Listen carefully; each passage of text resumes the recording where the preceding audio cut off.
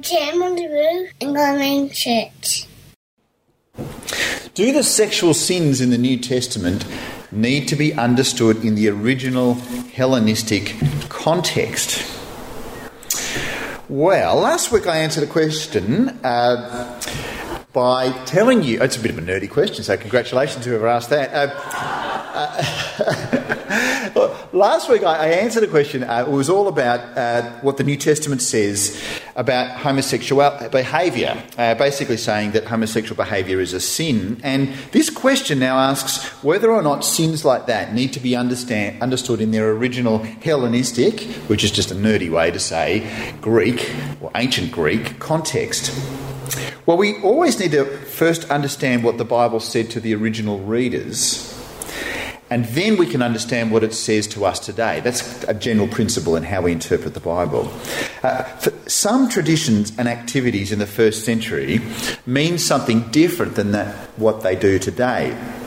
For example, in 1 Corinthians chapter 11, verses 4 and 5, it says, "A man dishonours his head if he covers his head while praying or prophesying, but a woman dishonours her head if she prays or prophesies without a covering on her head, for this is the same as shaving her head."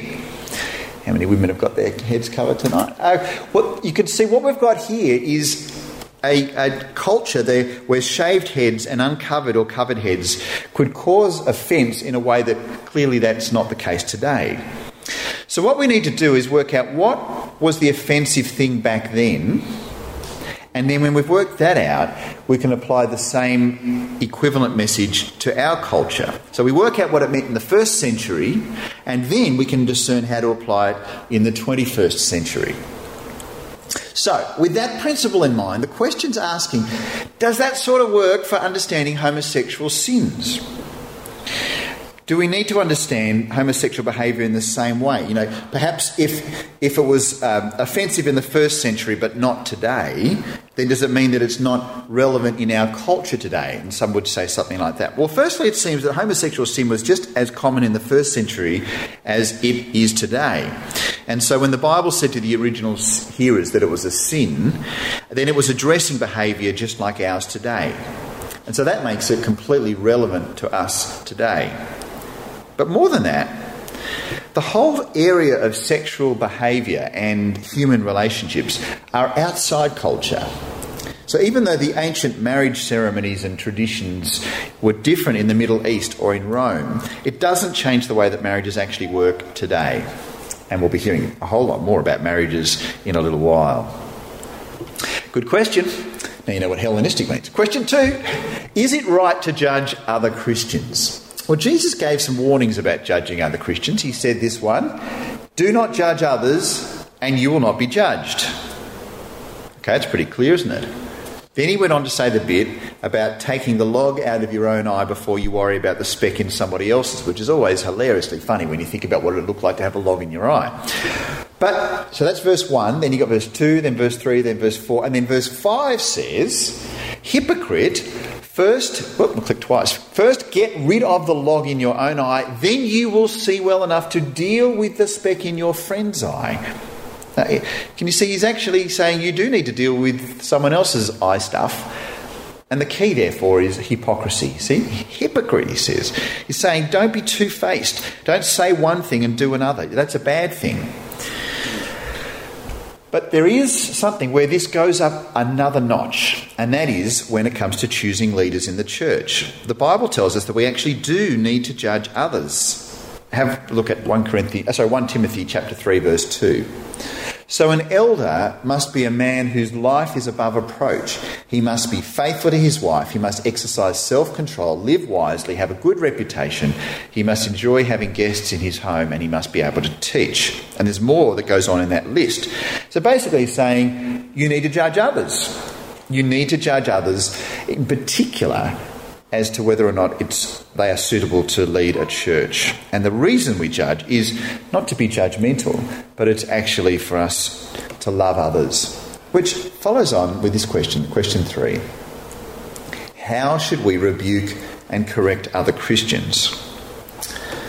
Well, we need to do it in a truthful and an ordered way, especially when things escalate. And so Matthew chapter 18 is a real go-to passage on this. Let me read to you 15, 16 and 17. It might be familiar to you.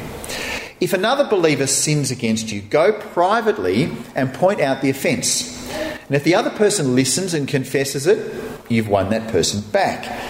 But if you're unsuccessful, take one or two others with you and go back again, so that everything you say may be confirmed by 2 or 3 witnesses. If the person still refuses to listen, take your case to the church. And then if he or she won't accept the church's decision, treat that person as a pagan or a corrupt tax collector. You see how to do it? Starts out as a private discussion, a private conversation. And the aim is that they will listen to you and they'll say, aha, I understand, I'm sorry, I need to change. But if they say, no thanks, then if they reject you and the message, it escalates. And the way it escalates is you bring 1 or 2 others with you. And if then they say, no thanks, not going to change, you're wrong, not me, then you need to bring it to the church. And if the church says it and then they still don't listen, it says we need to treat them as if they're not a friend of Jesus. And we do that so that they might then understand afresh what it means to be a follower of Jesus and come back to Jesus. Not so we'll be so narky at them, but because this is life and death stuff. And that's how we are to do it. Question 4. Should we tell an unbeliever that God loves them when they've not yet repented and been saved from God's wrath? Well, I happen to know that this question is a follow-up from an answer that I gave last week about whether having a low self-esteem was sinful. Remember that question if you were here last week? I gave the example of my maths teacher at school who told the class that because God loves you, you are loved, which is the right way to see yourself, to esteem yourself, to feel about yourself. But the question is this: was it right to tell a class with many unbelievers that God loves them, especially if they haven't yet repented of their sin and trusted in Jesus?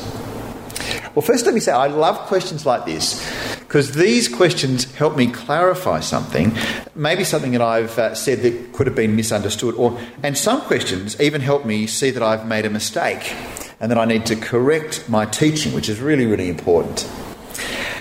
Because, we're told in 1 Corinthians 14:26 that we need to evaluate or weigh prophecies. And I think that's the way that we do it in our own context here. You hear me answer a question, you go, didn't really say that. You write it down and give it to me, send me an email and say, didn't really say that. You don't have to use the high pitch, but you say it like that. And then I'll get a chance to go, whoops, and come back and correct it, and which is the truth really matters. But the question with all of this then is, can you see that it might be possible that a non-Christian, an unbeliever, might get the impression from my maths teacher that that God loves them as they are and that they're fine to keep living a life that rejects God? Well, the Bible makes it very clear that if a person doesn't believe that Jesus is the loving ruler of the world, and if they don't say sorry for their life of disobedience, then God's anger remains on them. So in a sense, and this is interesting to think through this, but in a sense, to say to a random person, God loves you, is a problem if that person thinks that God accepts them without any repentance at all. Can you see that? Now, if we go around saying to people that they should have a good self-esteem and a positive outlook and all of that, then that's actually not the full message, and it could be a problem. Now, it is a biblical thing to go around and say to people that Jesus loves the world, for God so loved the world, blah, blah, blah. We know that bit. So it is, in a sense, right to say to a stranger that God loves you, but how does he love them? Well, here's this verse from 1 John 4. God showed how much he loved us by sending his one and only Son into the world so that we might have eternal life through him. This is real love, not that we loved God, but that he loved us and sent his Son as a sacrifice to take away our sins. The love of Jesus for sinners was shown by his sacrifice on the cross. And the way that random sinners can experience that love is to come to Jesus as Lord and ask for forgiveness. And then God's anger will be taken from them and put on Jesus instead. And when that's happened to you, then you will truly know the love of God. And then, in the words of my mate Graham Scarrett, you'll have a great Christ esteem, which will then help you with your self-esteem. There you go. I like that. Second last question. We've got a few questions. Why should we do good works if they don't get you into heaven? Well, God sees us by default as spiritually dead, right? We know that from Ephesians chapter 2, verse 1. And when you're dead, you don't perform very well. I've not seen dead bodies sort of bounce around and have a good go at trying to please God. So the only way that you can actually get into heaven, so to speak, is for God to raise you from spiritual death by his mercy and love. Ephesians chapter 2, verses 4 and 5. And then only in response to his mercy will we want to fill our lives with good works that come from thankfulness to God. So we do good works because we're saved, not in order to be saved. A lot of people get the cart before the horse, which I love that expression. Imagine what that would actually look like. Oh, that'd be pretty scary. That's what some people do when it comes with grace and works. See, we do good works because we've been given the gift of eternal life with Jesus, not so that we'll be able to earn that eternal life, which means that the whole Christian life is a life of freedom from the burden of guilt and sin and performance. And finally, is it sinful to be anxious? Is it sinful to be anxious? Well, here's a couple of verses for you. Philippians 4:6 says, "Don't worry about anything. Instead, pray about everything. Tell God what you need and thank him for all he has done." Jesus said at the Sermon on the Mount, "That's why I tell you, don't worry about everyday life, whether you've got enough food and drink or enough clothes to wear. Isn't life more than food and your body more than clothing?" So whether you want to call that a sin or not, it's pretty clear that God says, trust me. Don't worry about it. And then also, in case we've got enough verses, well, never enough, 1 Peter 5:7, give all your worries and cares to God, for he cares about you. So when you're anxious, go back and read these verses again and take great comfort.